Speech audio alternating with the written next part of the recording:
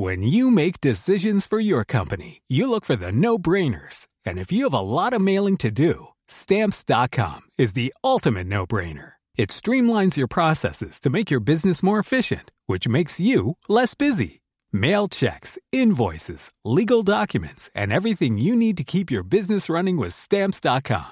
Seamlessly connect with every major marketplace and shopping cart. Schedule package pickups and see your cheapest and fastest shipping options from different carriers, with rates up to 89% off USPS and UPS rates. And with the Stamps.com mobile app, you can take care of mailing and shipping wherever you are. Make the same no-brainer decision as over 1 million other businesses with Stamps.com. Sign up with code PROGRAM for a 4-week trial, plus free postage and a free digital scale. No long-term commitments or contracts. That's Stamps.com.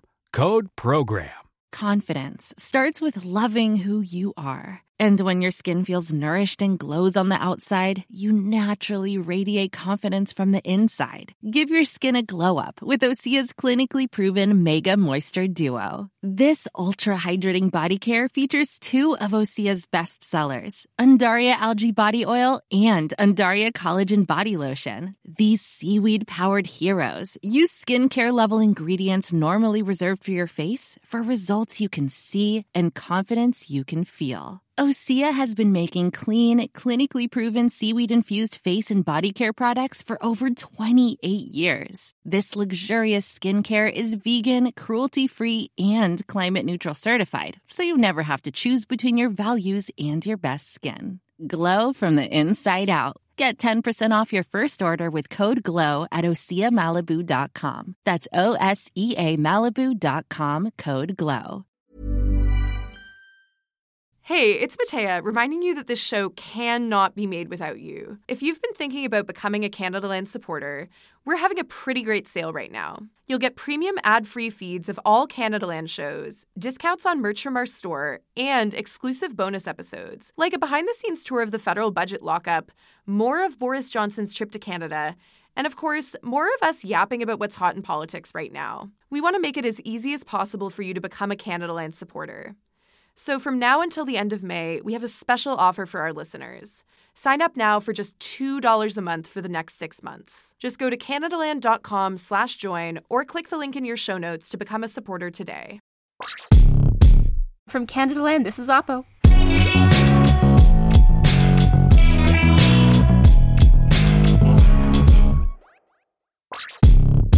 Hi, I'm Sandy Garosino in Vancouver. And I'm Jen Gerson in Calgary, the most glorious place on the planet this week. How have you been, Sandy? Been pretty good. No hailstorms? Oh my goodness, no. We've had like 22-degree weather and the leaves are turning. Gorgeous? It's just, I've never experienced a fall this perfect. I hope everybody in Canada is having a beautiful fall to go along with sitting inside. As we're recording, we're waiting for Donald Trump to emerge through the golden gates of the hospital. And there will be, I'm sure, music. I'm sure that Donald Trump should definitely be leaving the hospital this early. That seems fine to me. I think he should be committed as a threat to himself and others. I mean, the man has COVID. He has a highly communicable and lethal illness, and the White House is riddled with it. And now we've got Mike Pence, who is the man in charge of the task force, the COVID task force, and his team is laughing at Kamala Harris for wanting to take precautions at a debate when he's supposed to be in quarantine. This is like, anyway, what can we say? It's all fine.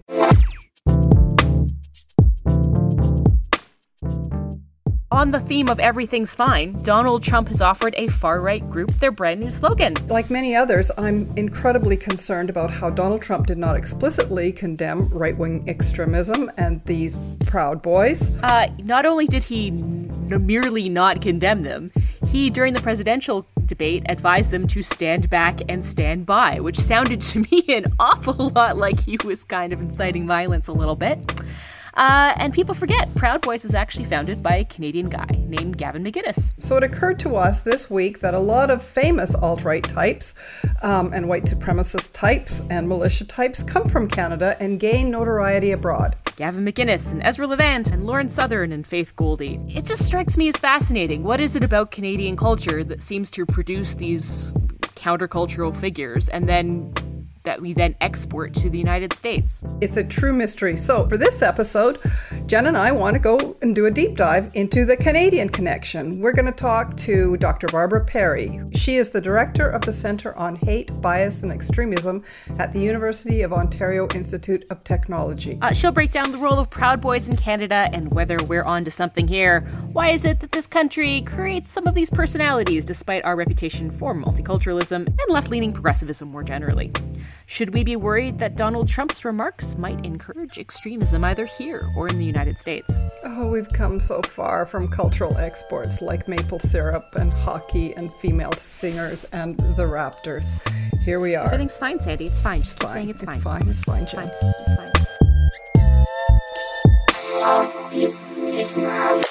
But first, here are a few non-Trump related headlines. Yes. So CERB officially ended as of Saturday, October 3rd, 2020, but there should be a relatively seamless transition to EI if you still need income support. As of yesterday, Monday, October 5th, people can apply for 2 additional benefits through the Canada Revenue Agency, a new sick leave benefit and a new caregiver benefit. The caregiver benefit is for those who need to take time off work to take care of a dependent. Boy, I know so many people will so benefit from that. This was pushed through by Bill C-4, which created a new Canada Recovery benefit for gig workers and others who don't qualify for EI, as well as sick leave benefit and caregiver benefit.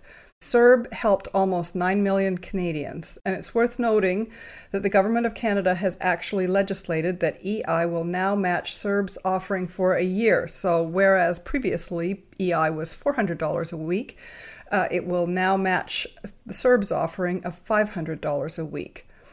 This was a maneuver from the NDP, and reports say that it was part of the NDP voting in favour of the throne speech. As a result, the Liberals have passed their first confidence vote, and looks like no election. No election! Woohoo! No election. Meanwhile, the other thing I wanted to mention was that, hey, remember that Liberal promise that there would be open nominations in their nominations, yes. in their writing? Yeah, yes. Apparently that's not a thing anymore. That's stopped. So what? Yeah. A Liberal promise is not a promise? I know you're shocked. Be still your heart, Sandy. Be still your heart. So, Justin Ling actually wrote about this for The Line. Justin Ling, former co-host of Oppo. And he noted that Toronto Centre and New York, they just sort of just parachuted people in because that's just what they do now. So that's fine. That's fine. And the Green Party has a new leader, Toronto lawyer Annamie Paul, who will be running in this very Toronto Centre by-election. Paul is the first Black Canadian and first Jewish woman to be elected leader of a major federal party in Canada. So congratulations to Annamie Paul. That'll actually be an interesting race in Toronto Centre. Well, it will be interesting because it is sort of the coming out party for the new Green Party leader, and I think that there will be a tension. I wonder how competitive they'll be. Like, Toronto Centre's a pretty staunchly Liberal riding. It's a high risk, high play reward, man. Are you willing tonight to condemn white supremacists and militia groups and to say that they need to stand down and not add to the violence in a number of these cities, as we saw in Kenosha and as we've seen in Portland? Sure, are you I'm prepared to do specifically that, do it? Well, go ahead, sir. I would say almost everything I see is from the left wing, not from the right wing. So what are you saying? I'm willing to do anything. I want to see peace. Then do it, sir. Say it. Do it. Say it. Do you want to call them? What do you want to call them? Give me a name. Give me a white name. Supremacists and who would right you like me to condemn? White supremacists and right Proud militia. Boys, stand back and stand by. But I'll tell you what. Somebody's got to do something about Antifa and the left. Dr. Barbara Perry. Proud Boys got a shout out last week at the U.S. presidential debate, and a lot of Canadians who've been following the issue of right-wing and white supremacist nationalism were extremely shocked by this. Well, everybody was. Tell us your reaction when you heard about this. Well, I don't know that we should necessarily have been shocked because this has been his position all along.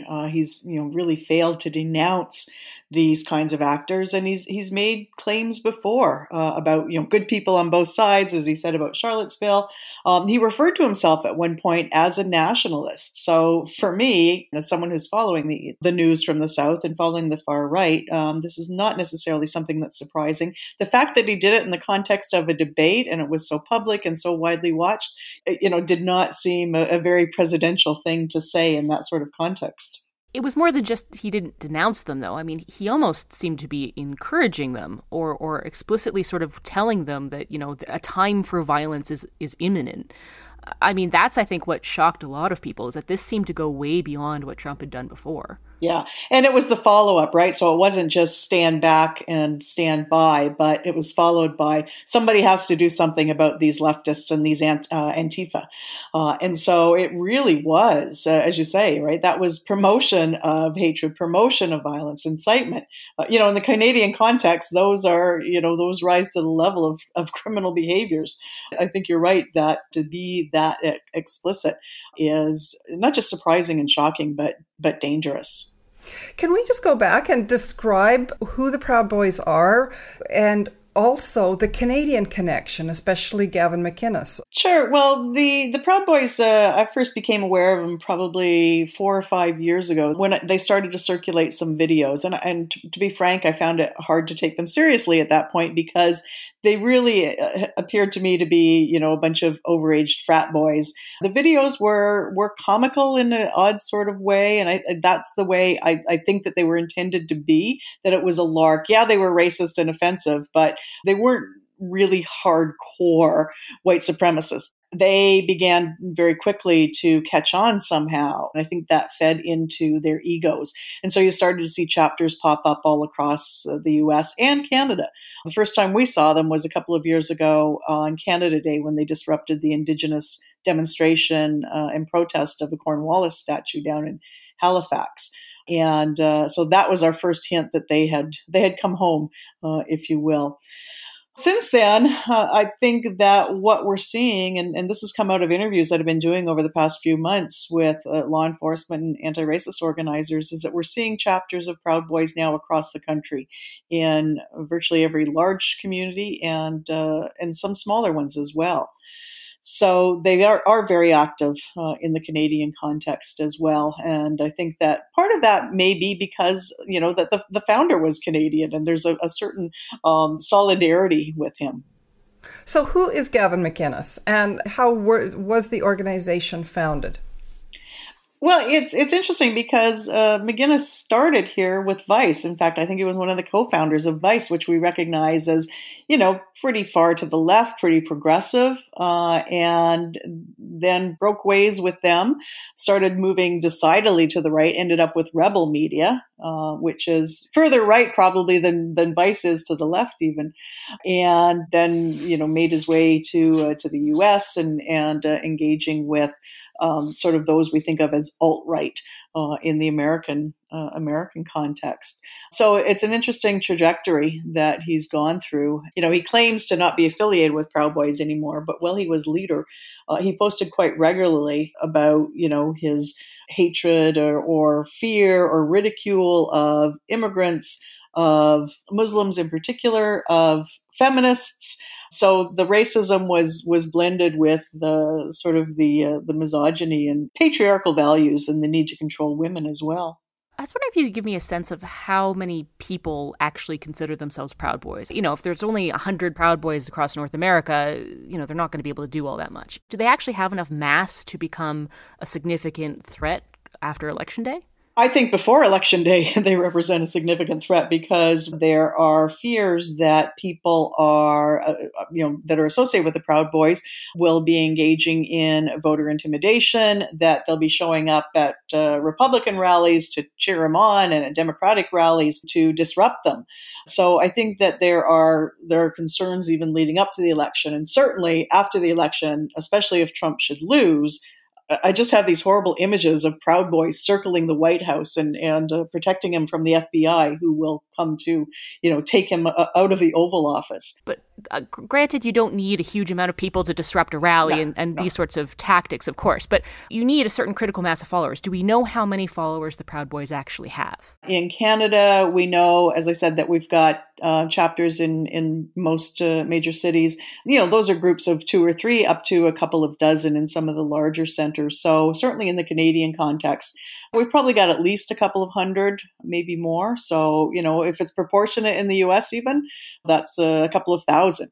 But the other thing to keep in mind is that they don't act alone. They don't act in isolation, but rather in solidarity with other groups. And so even in the Canadian context, we've seen them at rallies with the likes of the Hammerskins and the 3%ers. They were a big part of the Charlottesville protests, whatever you want to call them.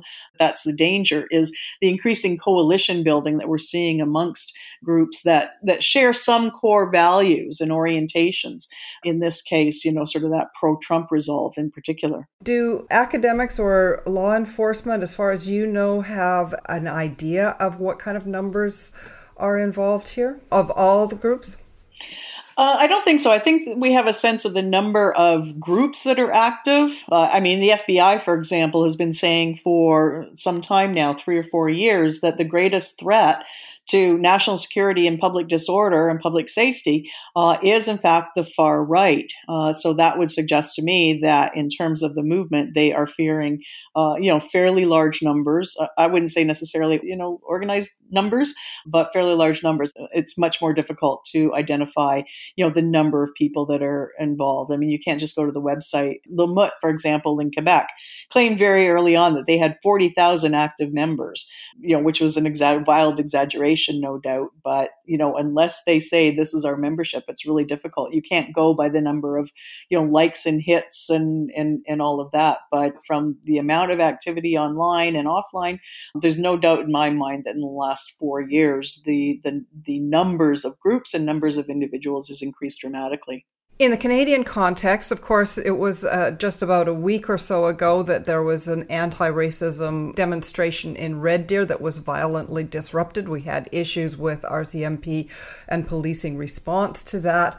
We don't actually need a very large organization for them to leap to the headlines and get on the front page and be in the news and to be violent and intimidating of individuals even here in Canada. What are you seeing as far as the influence in Canada itself? Well, the sorts of things that you've mentioned, after the last Trump election, we did see a lot of activity on the ground. We saw a lot of rallies sponsored by the far right. This is when we began to see that sort of coalition building, and they lasted for a good couple of years. During COVID, as with most of us, even they, had a fairly low profile offline, but have begun again in the context of, again, marching shoulder to shoulder with the anti-maskers and the anti-vaxxers. So we've seen them taking these sorts of stances, right, on the basis of their own positions, but we've also seen them disrupting these sorts of activities, anti-racism rallies across the country. Alberta seems to have been a particular hotspot. I've talked to a number of journalists from Alberta in the last couple of days, and there's been a lot of activity, that kind of disruptive activity, not just in Red Deer, but in Edmonton and Calgary as well. And I think we'll start to see this spreading again to other areas. Someone who sort of had her ear to the ground in conservative politics for many, many years, after 9/11 and the years after it, there was a high degree of fear and frankly, paranoia about Islamic terrorism, Islamic extremism. And, as time has worn on, we found that fear and paranoia wasn't totally misguided. There was some element there, but it was really radically blown out of proportion. The number of Muslims who were engaged in anything of that nature were utterly marginal, fraction of a percent. Of course, we had the rise of the Islamic State in the Middle East. There were a lot of sort of particular geopolitical factors that contributed to that, but particularly in North America, it was pretty minor. And now we seem to have watched this shift. We're now not so concerned about Islamic terrorism. We're definitely seeing a rise in right-wing extremism, particularly online.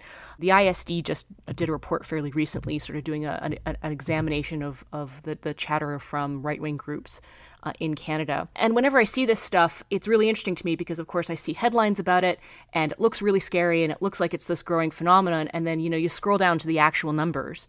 And, for example, that Red Deer protest that Sandy pointed out, we're talking 30 people showed up to it. Or, you scroll through the report, and they're saying, hey, we identified 6,000 Twitter users, of which, 12% were really active. in a country of 37 million people. I'm not saying that this is not an issue that we need to be paying attention to. Obviously, it doesn't take very many crazy people to do a lot of damage. But are we allowing ourselves to get carried away in the same way that I saw conservatives get carried away 10 years ago? Yeah, it's a really good question, and it is about sort of the relative impact and the relative numbers. This is one of the reasons I started looking into the far right, is because I was really annoyed with the obsession with Islamist-inspired extremism to the exclusion of anything else, except for the left. They're also very worried about the left, whoever they are. Just to put it in context, in that first study that we did, that we published in 2015, between 1985 and 2014 or so, we identified over 120 incidents of violence associated with far right extremism, and that was went all the way up to murder and arsons and firebombs and those sorts of things. During the same period of time, we could identify 8 incidents of Islamist-inspired violence in those 15 years. No, I guess that's 30 years. And also think about, the lone actors. And this is, I think, what one of the greatest emerging concerns is the lone actors, which is a bit of a, misnomer, because, they acted alone. They were very much inspired by, their online mobilization. So again, between 2014, 2018, we had 19 homicides just in mass homicides, 19 homicides associated with the far right. Justine Bork killed 3 RCMP officers in Moncton. Bizanet, of course, killed 6 Muslim men in Quebec City, and then Manassian killed 10 people in Toronto. So I don't know that we're exaggerating necessarily, but there is legitimate reason to be concerned about not just the violence, but also the narratives, because it's a very different narrative here. This is sort of an insider narrative in some respects, that there are problems with our country, and it's because of those immigrants. It's because of those LGBTQ people. It's because of those feminists. So it's a very reactionary narrative that has an impact not just on like-minded others and that audience, but also has an impact on those who are its targets, who are made to feel that they don't belong by these very narratives. It's almost as if how large is the group is less of an issue than how lethal a threat does it represent to public safety. Yeah, you're right. And so when you make decisions for your company, you look for the no-brainers. If you have a lot of mailing to do, Stamps.com is the ultimate no-brainer. Use the Stamps.com mobile app to mail everything you need to keep your business running with up to 89% off USPS and UPS. Make the same no-brainer decision as over 1 million other businesses with Stamps.com. Use code PROGRAM for a special offer. That's Stamps.com, code PROGRAM. Some of the groups are, sort of explicitly violent. The Proud Boys, for example, one of their lines goes, we love our guns. So they're engaging in the gun rights narrative. One of the steps in initiation into the group included very early on the need to beat someone up, especially someone who is, from Antifa. So violence is bred in the bone of so many of these groups, and I think that really is the worrying factor in the Canadian context. And they've been, quite explicit about the need to defend themselves and the nation, so that that distortion of patriotism is their justification, their rationale for what they would claim is defensive violence. So, for example, we've also got the accelerationist elements of the movement, like in the U.S. the Boogaloo Boys, who were some inroads in Canada, but also the Base and Atomwaffen that have been more active in the Canadian context.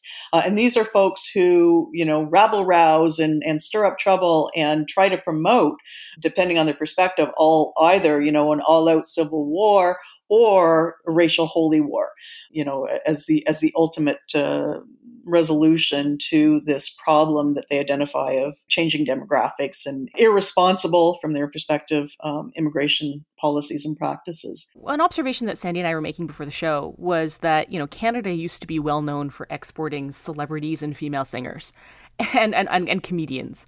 And now all of a sudden, if you look at sort of like our most notable or notorious figures coming out of Canada, it's people like Lauren Southern and Faith Goldy and Ezra Levant and Gavin McInnes, or it's people who are kind of on the ideological dark web kind of side, who I think deserve to be distinguished from white nationalists very clearly.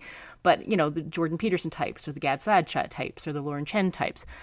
And it seems to me that we have this thing in this culture where we create these extreme counterculture figures and then export them into the American market. Oh, I would add Steven Crowder, for example.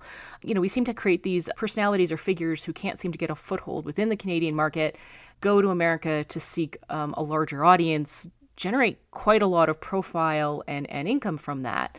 And I'm wondering, have you studied that phenomenon? Is that dynamic well understood?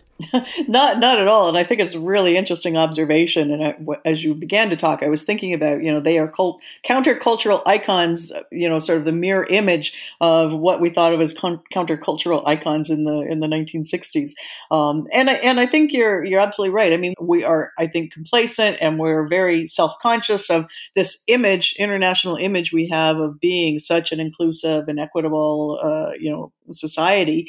You know, whether it's true or not is another matter. But these sorts of actors recognize that there is some small audience for that in the Canadian context, but certainly realize that they're on a larger stage. And I would say it's not just that they've garnered attention in the US, but in Europe and Australia as well. Countries that actually do have a larger receptive audience, I think, to these sorts of ideals.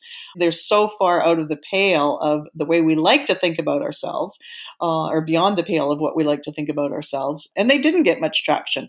If you remember, I think it was Levant even that tried to launch Sun TV that would rival Fox.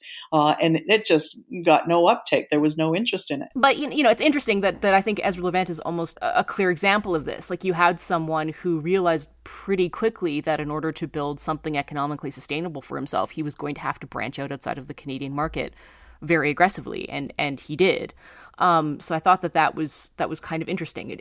I just kind of wonder, what about this culture seems to create or hone these types of figures? The economic incentive for them to go outside the country is very clear to me. I'm just wondering what it is about the culture itself that seems to create and hone these particular types of figures.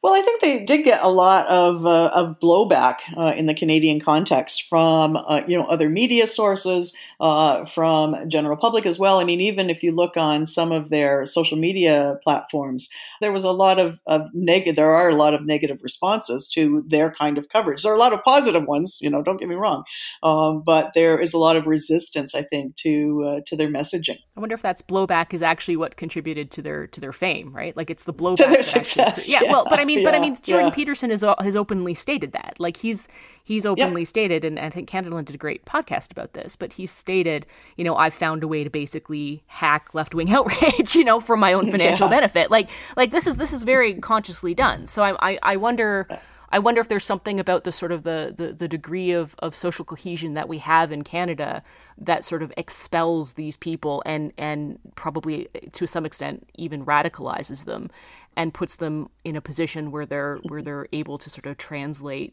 that exile into fame and wealth overseas. I think that there's a dynamic there that's worth exploring a bit.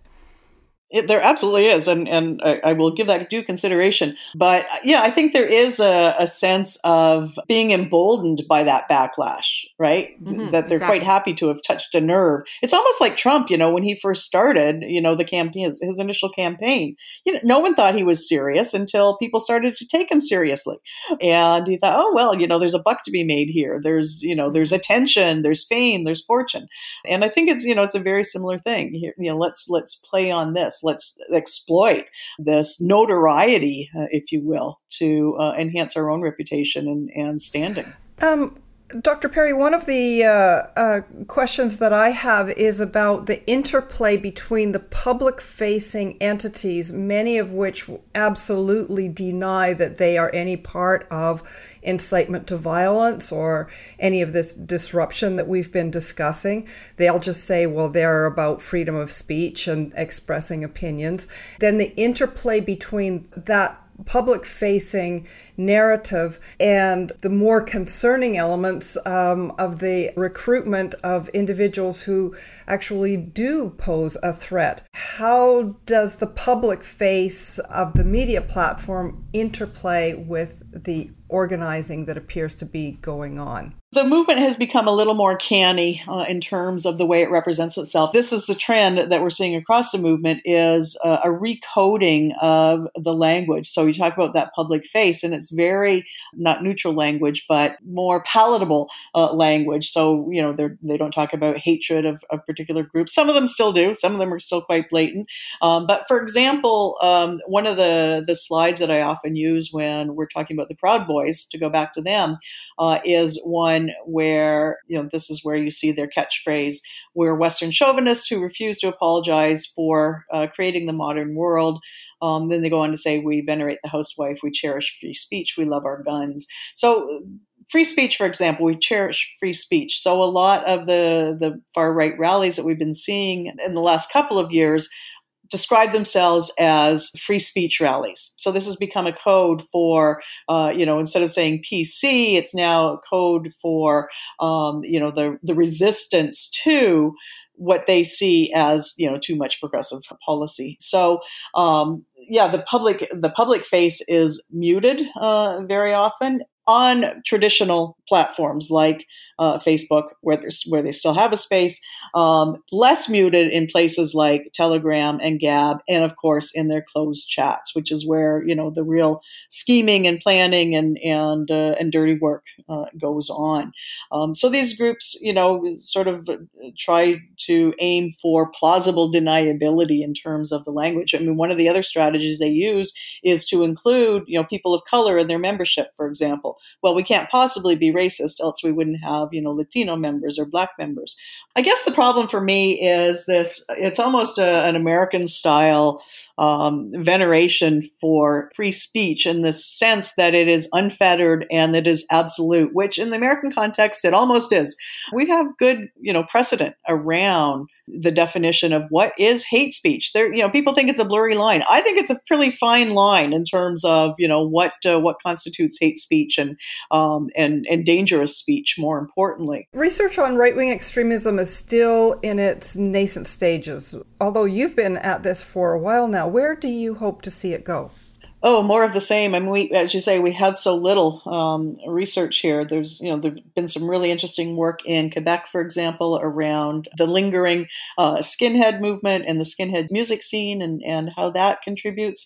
I think we just need a whole lot more on the ground monitoring of the groups on an ongoing basis, so that we get a sense, that quantitative risk, but also the qualitative threat. So, for example, we have our research assistants doing media scans, on a daily basis. What kinds of incidents are we seeing? What kinds of activities are they engaged in? Because there's a tendency, especially when we talk to law enforcement, there's a tendency not to see the big picture. We've had a couple of incidents here in this community, but, that doesn't really mean anything. Well, when you add that, those couple of incidents to the couple of incidents that are happening in, 30 or 40 or 50 other cities, then, there is a problem. And so I think that is really important, to continue to document the activity and the breadth of their activity, right? That it's not just an Edmonton or, even just an Alberta phenomenon, but it's also something, what we've discovered this time around, there's a lot of activity in the Maritime provinces, for example, that we didn't capture the first time around. So it really is, I think we're garnering more and more evidence that it really is coast to coast, maybe not that third coast. We don't seem to see much activity in the territories. In the north. Well, and it's so vital for Canadians to be kept abreast of exactly what is going on and what we should be watching for. Dr. Barbara Perry, thank you so much for joining us today and enlightening us with this information, which is so important. Thanks again. Thank you. Thank you for the conversation. What did you think, Jen? How did you think that interview went? I thought it was a super interesting interview. I mean, I did tweak a little bit to the idea that particularly this is a specific problem to Alberta, which I don't think was her point. But I think it's worth exploring a little bit because I have a personal story that I would love to share if you'd be willing, Sandy. Sure. When I first came to Alberta back in 2010, one of the first sort of real stories that I got to cover was this case of, or the story of a handful of neo-Nazis who were doing kind of like their annual protest in Calgary. And as per what had become a tradition, they were massively swarmed by anti-racists, and there were like protests and counter-protests. They were yelling at each other. And in years previous, this had sort of escalated into a squabble. It escalated into street violence. And this had kind of continued. And over the times that I've been here, I've noticed that these sorts of incidents have become sort of less common and then more common, and then they kind of morphed. So when you brought up that case in Red Deer, I was kind of intrigued by it because it reminded me of stuff that I'd seen here in Alberta previously. I think that both the left and the right in this country treat Alberta with disproportionate symbolic significance. The left sort of latches on to these cases of isolated street theater, and they use it as proof that this Alberta is this racist place and therefore conservatives are racist. Like it becomes that kind of a narrative. And the far right sees Alberta as potentially a vanguard for potential new followers. And it creates this this alluring space for this kind of really performative stuff to play out. And of course, the media loves these types of stories because there's conflict, there's drama, there's all kinds of great stuff. But when I click through to these stories, it's always like, 12 racists show up in a parking lot in Edmonton. Or, in the last case story you cited, it was, 30 people in Red Deer. In all of these cases, the races are massively outswamped by anti-racists. So, I think that there's a lot going on in that dynamic that is worth sort of picking apart and exploring. And I just don't think it's ever as simple as all the racists are in Alberta, or that this is in any way representative, because it's not representative. Everybody knows that these kinds of conflicts and confrontations could happen anywhere in Canada. And this emerging threat of racism and perhaps even street violence and street confrontation or even terrorist acts could happen, does happen everywhere. So to me, the geography is not that important. What's kind of more interesting is the relationship between the movement per se, how many people are in the Proud Boys, how many people are in the 3%ers or the Oath Keepers or Le Meute and each of these organizations. That's one question.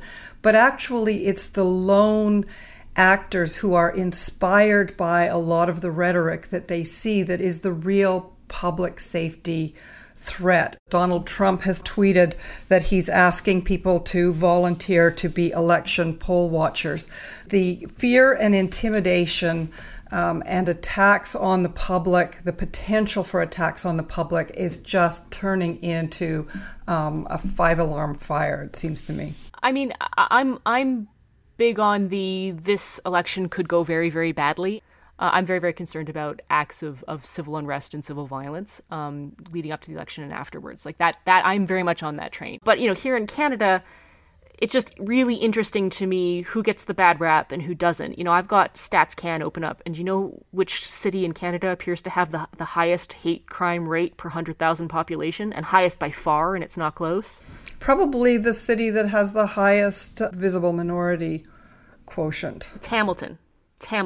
It's Hamilton by far. This is not really about, well, where are they?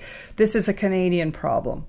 And it could happen anywhere. It doesn't surprise me that it happens in Hamilton, because I think that the area around Toronto has a high number of members of visible minorities, Black, Indigenous people of color, and those people get attacked and they will complain more than a largely white population does. Vancouver has a fairly high rate.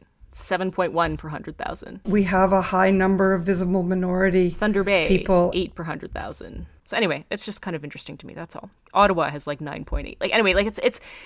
It's not the breakdown that you would necessarily expect. It really isn't. Why would you expect a largely white population to have a higher number of racist incidents? You're going to have the higher number of racist incidents in populations that are heavily racialized.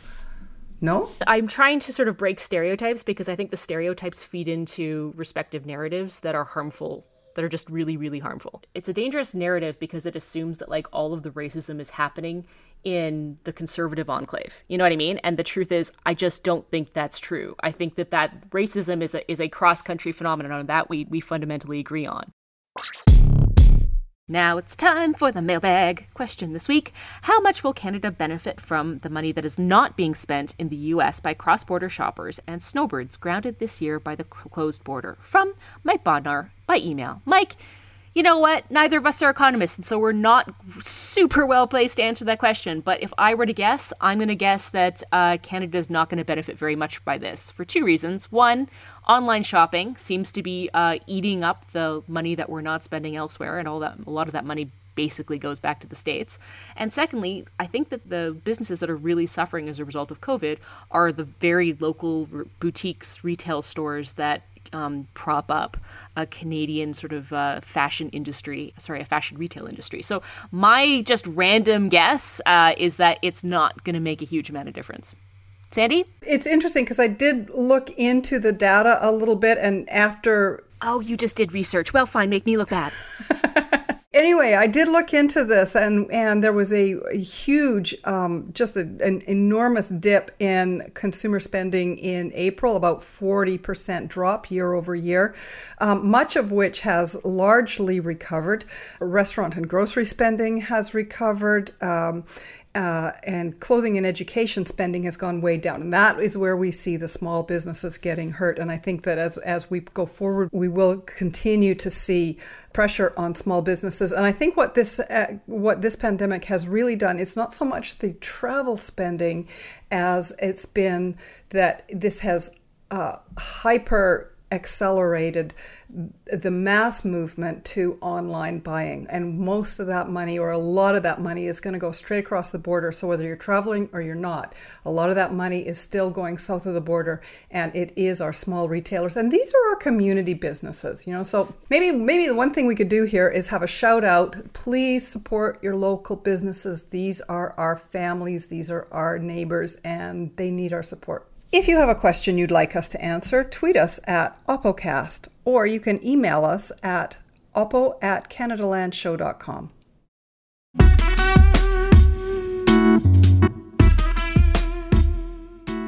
That's it for Oppo this week. We'll be back again in 2 weeks. Once again, the ways to get in touch are at oppo@canadalandshow.com or on Twitter at OppoCast. This episode was produced by Tiffany Lamb with additional production support from Damalula Oname. Our managing editor is Andrea Schmidt, and the theme music is by Nathan Burley.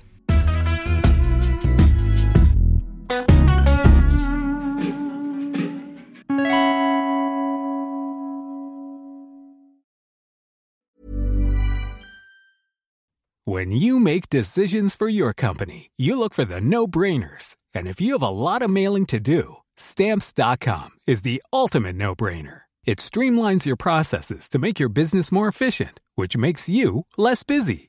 Mail checks, invoices, legal documents, and everything you need to keep your business running with Stamps.com. Seamlessly connect with every major marketplace and shopping cart. Schedule package pickups and see your cheapest and fastest shipping options from different carriers, with rates up to 89% off USPS and UPS rates. And with the Stamps.com mobile app, you can take care of mailing and shipping wherever you are. Make the same no-brainer decision as over 1 million other businesses with Stamps.com. Sign up with code PROGRAM for a 4-week trial, plus free postage and a free digital scale. No long-term commitments or contracts. That's Stamps.com. Code PROGRAM.